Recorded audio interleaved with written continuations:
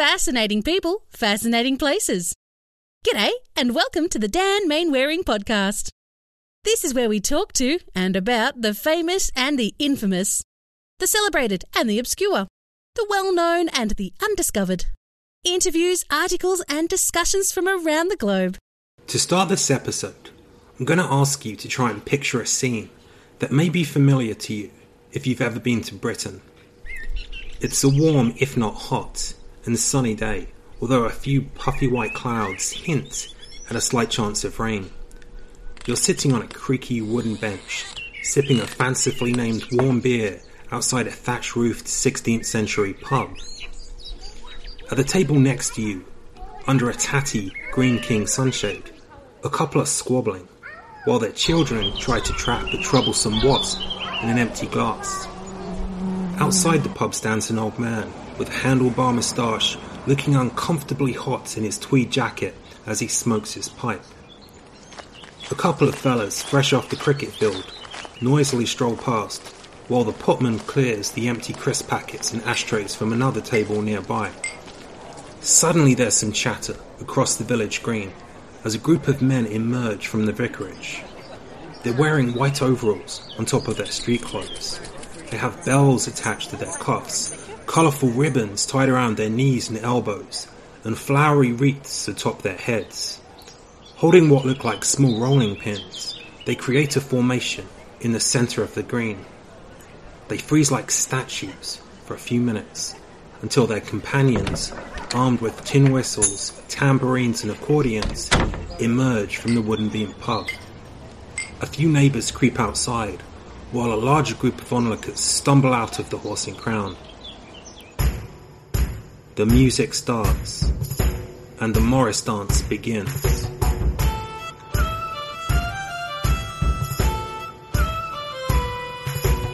It's a scene that plays out in villages all over Britain on Whitsun and at spring fairs and school fetes. But who are these Morris dancers? Why do they wear these extraordinary costumes? And what is Morris dancing all about? And how exactly did this peculiar British tradition begin? In seeking answers, I decided to start in an unlikely place, 10,000 miles from the idyllic English village I just described, down in sunny Melbourne, Australia. It's here that Cat Vance Hoff and Nat James, members of the Brown Dragon Morris group, bring this little slice of British folk tradition to a distant audience. So Cat and Nat, you're all the way in Australia, so how did you get involved with Morris dancing? My story is funny. My friend and I went to a folk festival. I grew up in South Australia and I'm now living in Melbourne. We went to a folk festival in South Australia and we saw a bunch of women, witches, the Lancashire witches, in wooden-soled clogs. They had a great deal of attitude and they broke the stage. The stage? Yes. That was the fun. Yeah, it was. They were stomping and rattling so much that the little stage they were on broke and they had to dance in front of it. And at age 16, my friend and I went, I want to do that. So we found the group and we joined and we danced with them for 12 months. And then I moved to Melbourne. And when I got here, there wasn't a side that had women in it. There was only a men's side. So I spent about 5 or so years dancing in, like, whenever there was a festival, whenever the witches came over, whenever I went to Adelaide, I would dance, and I was getting more frustrated. So in the end, I formed Brown Dragon because I wanted to dance, and there wasn't anyone I could dance with. And lots of people kept saying, well, why don't you start a side? And I got loads of support from all the community in Melbourne. People said, yes, I founded the side, but in my view, I kind of stood up and was loud, and the side kind of formed around me and did stuff, and like musicians and teachers and organisers kind of appeared out of the woodwork. And we started doing Northwest, and we're a mixed side because I had lots of friends who wanted to learn to dance, who weren't just male or female. That's kind of how I got into it, and lots of people I kind of dragged in because I went, hey, you like pubs and you like dancing, come join us, which worked quite well on university students. Oh, see, my story feels a lot less interesting now. Yeah. Essentially, I started doing what was my hobby at the time for work. And I went, this is ridiculous. I need a new hobby. And You need to say what the hobby was, though. so for about 10 years ago, I joined the crew for the Enterprise, Melbourne's tall ship, even though she's the smallest tall ship in Australia. A volunteer crew, it's a replica of the ship that brought the first white settlers to Melbourne back in 1835. From Hobart, not Sydney. So suck it, Sydney. And we have still a shanty band, because, you know, people who join up to a ship tend to also like singing shanties. And then through a series of events, I started working in the office. And when something's both your job and your hobby, you spend a lot of time in it. And one night at Shanty Band, I cracked it. I went, I need a new hobby. I can't be doing this every day during the week and on the weekends. I will lose my mind more than I already have. And one of our friends, Kathy, looked at me and went, can you skip? I went, yeah. It's like, can you flail your arms around in time to music? Yes. It's like, come to Morris. And that was I don't know. 5-6 years ago now? Yeah, about that. Yeah. So, of course, that means that there are also Morris dancers in shanty. Mm. And sometimes they just, you know, as folk musicians do, they just break out Portsmouth or British Grenadiers, one of the songs to which we have dances. And I'm sitting there going, no, which dance do we do to this one? No, am I ranting or am I skipping? Wait, yeah. Kathy, is this one a left foot start? And she goes, Cat, shanty band, not Morris. So for your musicians, you have people that also play shanty music, which is kind of like sailor music from back in the day. What kind of instruments do they use, though? Is it accordions and flutes and things like that? Yeah, so there's squeeze boxes, melodeons, fiddles, tin whistles, bodhrans. A lot of voices. A lot of voices. The best part is you don't have to be actually singing.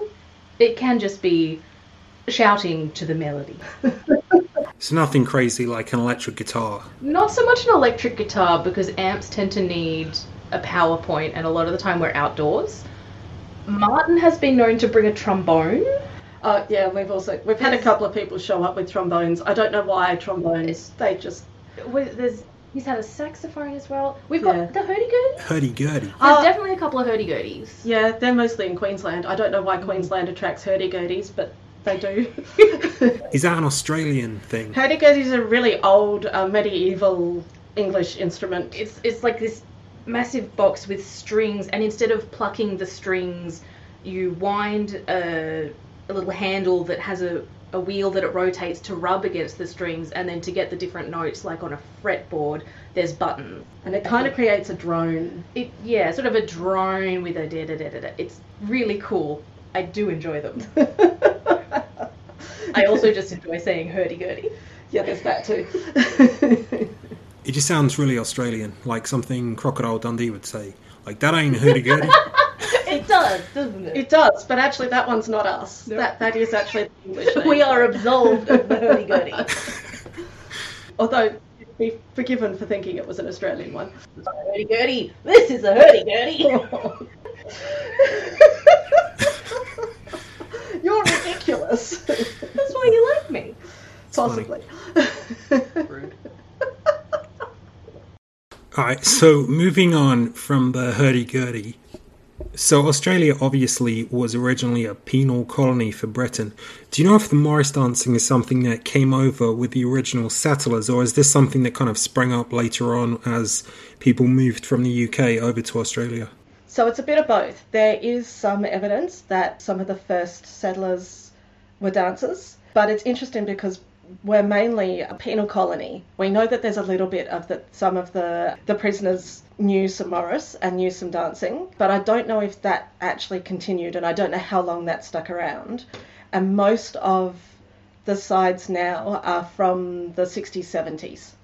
So it's that folk renewal, that folk revival that happened in the 60s and 70s, and more people like expats, English people came over and said, I want to dance, and they got people in Australia to engage. So you won't find the sides that have been, like in England, where you can find them that they've been around for 200 to 400 years. I think we're celebrating one side that's been around for nearly 50, and I think they're probably the oldest. We'll hear more from Nat and Kat in a little while, but I decided it was time to touch base with someone across the other side of the world, where Morris dancing began, and I was able to connect with Peter Austin of the Morris Ring. I was always brought up on folk music, so for any listeners who are familiar with the English folk scene, there were bands like the Yetis, Steel Eye Span, and also looking further afield, we had the Dubliners from Ireland. So I learned a lot of the songs that way. And a lot of the instrumentals, particularly from the English scene, were derived from Morris tunes. So when you might get instrumentals, or you might get a Morris tune with word sets in it. Fast forward about 20 odd years, I've been through university, got my degree, moved up to the Midlands to start work, and I find myself in a position where I needed something to do. And I went and joined the Jockey Morris in Birmingham on a Friday evening. And that was 6 years ago. Having done that, I then rapidly proceeded to join a few more teams, and I never looked back. So as it stands, I'm in a member of about 5 or 6 teams, plus a few what we call one-day events. So teams that will meet up for once a year just to do something special on a particular time of the year. I've also had several office holder positions within those teams, so be it Squire, which is I suppose the equivalent of chairman, or treasurer, which is a fairly obvious one. And I also these days serve as bagman for the Morris Ring, which is the equivalent in most clubs of secretary. For the Morris Ring, that holds a bit more of a responsibility because it's dealing on a national level rather than just at a local level. So Peter, tell me a little bit about your organisation. The Morris Ring was started in 1934. It was from 6 teams that were started in what is now referred to as the first folk revival of the post-Victorian, around the time before the First World War and just after as well. And over time, more teams joined. So today we have 160 member teams. I don't know the exact number of members those teams make up, but you're talking a couple of thousand easily. So before I started this podcast, I always had an idea of Morris dancing as a male-only troupe wearing white, whacking sticks together. Now I've come to find out there are actually a lot of different types of Morris dancing, but the stereotypical image I think most people have of those guys, that's actually what's called Cotswold dancing, but there are many other types. So within the Morris Ring, what's the breakdown you have in terms of the different types of dancers? I'd say the Morris Ring predominantly is made up of Cotswold teams, but I think that would be the case for any of the Morris organisations in the UK. You would find the tendency is towards Cotswold. But certainly there are representations for North West, for Border, Rapper Sword dancing, Longsword dancing. We all have the representatives within the organisations. As I mentioned earlier, there is a perception of Morris dancing as being something purely for men. Was that the case? Because obviously now we do have women who participate in it. There isn't a lot of evidence in any direction, to be perfectly honest. There is a painting that shows men and women dancing together. Whether it was Morris, whether it was just a social dance, we don't know. But they certainly have the beast with them, so the horse in that case. So we know there was something going on there. Generally, the references predating, if you like, the modern era were largely male. And certainly in the revival period, most of the performing teams were either men or were young women. To make that discernment, it didn't tend to be done by married women, as far as I understand it. So does the Morris Ring include women dancers? In 2011, Morris Ring changed its recruitment policy to specifically say that having female musicians would be acceptable, because up to that point, the line had been exclusively male, and then in 2018, that progressed to everyone's welcome. It's been a very much a positive step for everyone, I think. You know, it's allowed teams to diversify their recruitment. Basically, for anyone who wants to come, they're more than welcome. So it's been a step in the right direction for everyone. So is the Morris Ring a governing body that makes all of the rules and regulations then for teams? So the Morris Ring isn't necessarily a governing body in, for example, the way that Sports England or any of the sports teams, and I'll use the sports team example. We basically let teams set their own recruitment policy. So they can be male, they can be female, they can be mixed. We don't set any particular requirement that teams have to have a specific gender profile. You actually tend to see more age than gender these days, to be perfectly honest. So for rapid sword dancing, for example, which is a lot faster, you tend to find it attracts a younger crowd. Although certainly there are a few diehards out there that are still dancing well into their 60s and 70s, and it's fantastic to watch. What is a rapid sword team? That sounds pretty dangerous. So a rapid sword team is made of about 5 people. Each one has a sword, and the idea is that the rapid team will form a ring with the swords, so each person will hold a sword in each hand, and the idea is then the dancers will weave in and out of each other without letting the sword go. And that can make some very complex figures, as you might imagine, particularly once the music speeds up. The word revival seems to be bandied around quite a bit with Morris dancing, and from what I can ascertain, it seems as if sort of in the Victorian era it died out somewhat and then rebounded. What would you say was the cause behind its decline and then its rise again? One of the reasons certainly is the industrialisation of what we now refer to as the United Kingdom. So as industry became more prominent, shall we say, people left the countryside to go to the cities to find work, and obviously in a lot of cases those traditions tended to die out in the more rural areas. That said, there are obviously some traditions that were brought into the industrialised areas. So, for example, Northwest Morris is danced wearing clogs and is generally believed to be inspired by the movements, within the cotton weaving machines in and around Manchester and Lancashire generally. And that's very militaristic in its styling, so a lot of it is played to military marches and that type of thing. And it's the Northwest style of dancing that has taken off in Melbourne with the Brand Dragon group. Our group, Brand Dragon, does what's called Northwest Clog Morris. So that's a style that in England is recognised as separate, and we dance in wooden-soled clogs. Our dancers are more from the industrial era of England, so they're not as old as some of them. I mean, they're probably the older dancers, but they've been adapted. The clogs were made to work in both the mines and the cotton mills because traditionally you would wear hobnailed boots and they would have nails on the bottom of them. So if you're working in a coal mine or in a cotton mill, they can strike sparks and the whole place can go up. So they came up with these wooden-soled shoes. So they're wooden-soled and leather upper. There are no nails or anything on the bottom, and they're really solid, so they last for ages.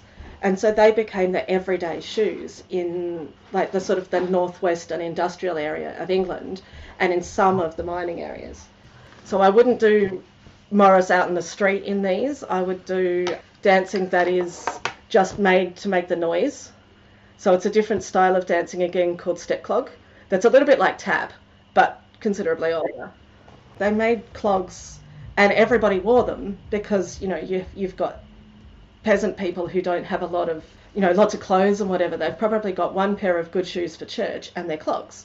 And when you make people with wooden-soled feet, they start dancing because they make a really loud noise. It's a very organic transition from, hey, my shoes make noise, to dancing to make rhythmic noises. Yeah. I think it's a very human thing. Yeah. And you can hear in the difference between Northwest and Cotswold. So Cotswold is the other primary style. And you see in England mostly it's men in the whites with the big bells and the sticks. And they're what most people think of as Morris. And they've got, a lot of their dances have reference to sort of very pastoral type stuff or shooting. So you're going out and disturbing the grouse and shooting the animals and whatever. All very agricultural. That's the word. Whereas Northwest, you can hear rhythms in the dancing that are more industrial. So you can kind of hear as if it's a piece of machinery you're listening to, and those kinds of rhythms. And some of our dancers are like, they've got bits in it where you can see, like, shuttles. It's called shuttle, and it's almost like the loom on a cotton weave. So it's just a slightly different technique, style. So that's us. That's Brand Dragon. So it's interesting you mentioned that, because over here in West Virginia, they have a dance called clogging, which is traditional in the mining communities. And from what you're saying, it sounds pretty similar to Northwest. So I was wondering if they had the same origins. Yeah, so there is some indication, and I'm sorry, my US geography is crap, but there was English people who came to the Appalachians and the Appalachian Mountains. And there's actually a style of clog called Appalachian stepping that's actually done more in tap shoes. And they call them clogs because they're wooden tap shoes. And that was believed to be the English coming in and settling in that area and spreading this type of dancing. I guess the moonshine helped people to get dancing too. Look, It'd be that too. there is a strong connection between Morris dancing and drinking. I wouldn't be surprised. We also have Border, which is from the border of Wales and England, and they have all black faces and all the tattered coats. Though, as a note, in the modern day, no forward-thinking side does the full blackface because of the racial connotations. It's more often now, like, you'll see sides that do a full blue face or, like, a domino mask or just fun, like that almost pagan, like, you know, a half black, like, from the cheekbones up. I think a few times I did, like, a crow.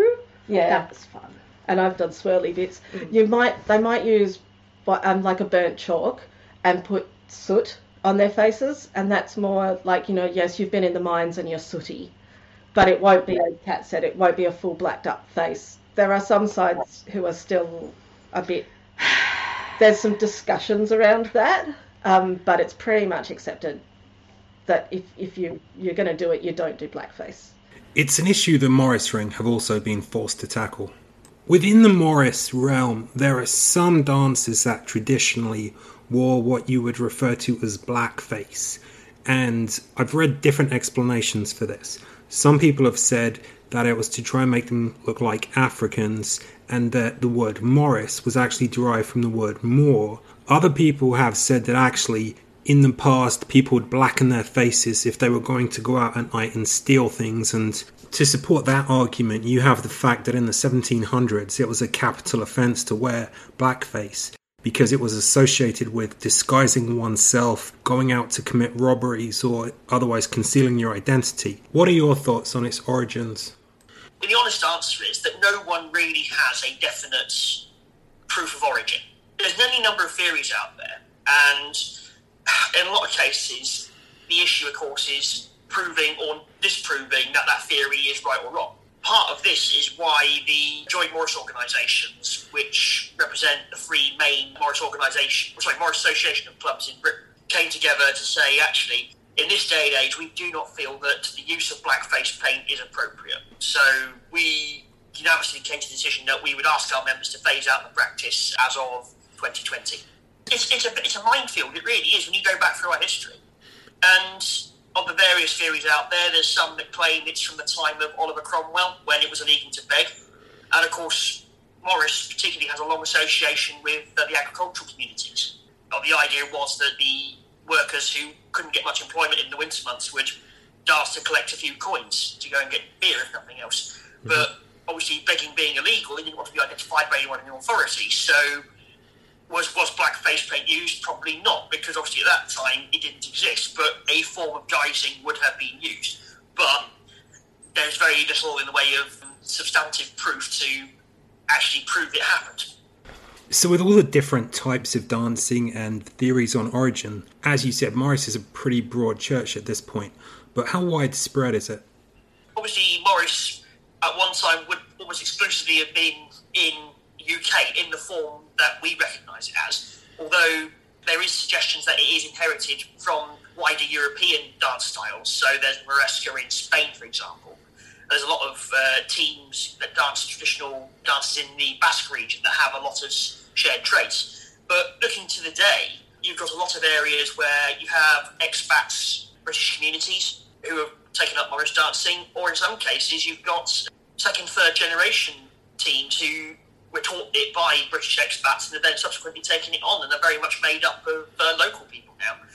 We know there are a number of teams in North America, across North America, both the United States and Canada. We have teams in Sweden, Denmark, across Europe. There's a few dotted. Heading across to Asia, we definitely have at least one team in Hong Kong, one in Japan. There's quite a few in Australia, as you might imagine. It's a very broad church these days, and it's a great community to be part of. Personally, I went on a tour to Australia back in 2018. That was really good fun.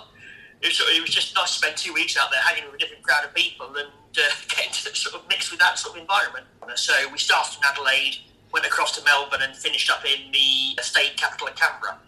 So with that convenient segue, I'll jump back to Australia, where I had a few remaining questions. So I noticed on your website that your costumes are green and red as opposed to the traditional white. So the Cotswold and the guys usually wear white. For us, because I started Brand Dragon, I came from a side in Adelaide that wore white and gingham and were very pretty, and they were called the Lancashire Witches, and I'm not that kind of pretty, and I went, we're not wearing white, because all I ever do is make a mess of it, and I like red and green. And everyone went, yeah, red and green. Oh, but somebody turned around and said, you'll blend in if you're dancing in a park, so you need to be bright. So we ended up with Christmas elf costumes. Don't mention the elves. It does mean that for us, the middle of summer gigs, where it is approaching Christmas, we do look quite topical. Which is either good or bad, depending on your perspective. Right. So you've talked about the dance styles, but are there particular dances that all the groups do? So in England, with Northwest, there used to be like one dance that was a town's dance, like a town signature dance. So a lot of the dances are named after towns. So you'll find things like Horbury Rush Cart is a dance that we know, and it's from the town of Horbury, and it was when they would do their rush cart dance, which our particular style also did a fair bit of processional. So you would move from one place to the next by dancing, and rush cart was when you would go and cut all the rushes and dance the cart with all the rushes on it into the town. And some people say it was into the church to put the new rushes down for the church. Some people say it was for the pub or the community centre. Probably was the church for a fair bit of it. Who knows what it was before then.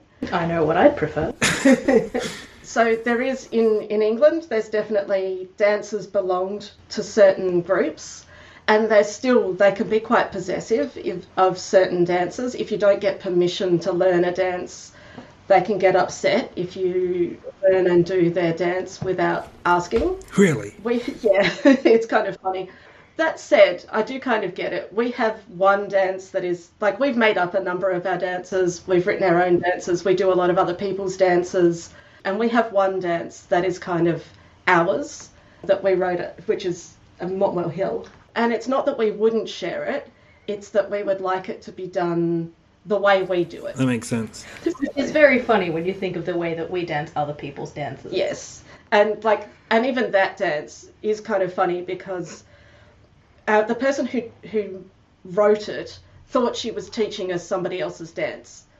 And when she went through and she taught this whole dance, and it's really nice and showy and it's big and it's an 8-person dance, so it's dramatic, and then she realized that she'd actually put together figures from 3 other dances, and that actually it was quite unique to us, and so she then went, well, it's ours. So it's kind of funny saying that we won't give it out unless we're sure that the people have the right notes and the right information, when actually we kind of half stole it from 3 other sides. Accidental. We've talked about diversity in terms of women and also cultural sensitivities, but in terms of membership, is it still largely a Anglo-Saxon group, or is there more diversity within your membership now? It tends to still be reasonably majority white people involved. I think in Australia there's still, like, the older generation are mostly expats. And yeah, we do tend to get Anglo people joining. But it's interesting in that there are other, like, I know of a site in Hong Kong. Well, they hosted Bellswagger for a trip, didn't they? So one of our Queensland sides actually went over and visited the site in Hong Kong because they had connections. And so they spent 2 weeks in Hong Kong and danced with the Morris over there. But it's still mostly Anglo.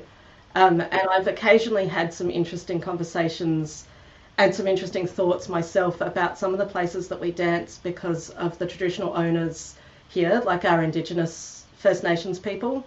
Particularly things like May Day, where we tend to find one of the most significant or highest points and dance first thing in the morning. And often those places are significant places for Aboriginal people. And it feels a little bit odd to be dancing an very English colonial tradition on top of a significant place. There's not ways in Australia for us to necessarily get permission to do that, and sometimes we will, like some groups will find some way, or they'll acknowledge the traditional owners before they dance. Some people don't think about it. So yeah, it's still, colonialism is still well and truly strong here, and I think because Morris is very much English, we do tend to stick with, we attract mostly English people. What would you say is the biggest draw to bring people in and keep them involved in the community? I mean, I think the thing to me is that Morris for me has become a community. So we had our 20th anniversary last year. Yes. And it was, because I started the side, I was thinking about if I wanted to say anything in particular about like when we had a bit of an event. And I was thinking about what the side meant to me. One of the things that I kind of felt was that even if you don't dance, like you can dance with one group or multiple groups, which we do. And if you dance with more than one group, you tend to get called a tart, which is kind of hilarious. And most of us do. And even though we're scattered across Australia, which is a large space, there is quite a community between Morris. And I find that having started Brandragon, we do more than just dance. There's connections between people, and we've been dancing with each other for 20 plus years, and those people become friends in a particular way.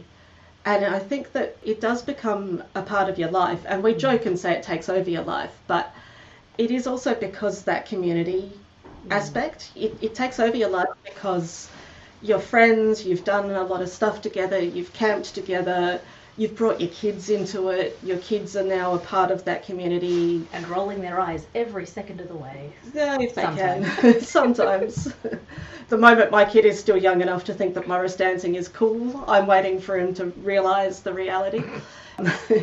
But yeah, so it really is a community thing, and lots of people have got a lot of support for things other than dancing. Beyond that, someone recently lost their partner, and he danced and she danced, and she was one of our founding members. And yeah, it was kind of a really big thing for everyone, and a lot of support has poured out for him and his daughter to try to see, to make sure they still come to festivals, they still have opportunities to dance, they still have opportunities to be a part of the community, because the idea of them not would be really sad. And there's this whole resource for them available if they want it, because yeah, they've just been a part of the community for so long that of course we'd be there for them. Yeah, it becomes more than dancing because you've spent so long with people.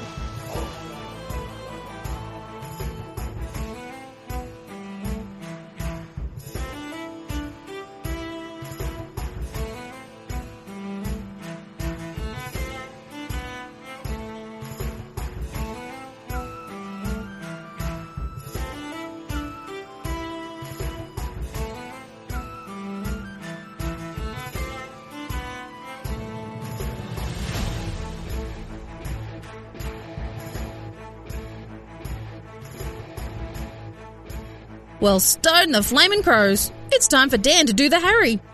Watch out for the next podcast and follow all Dan's activities at www.danielmainwaring.com.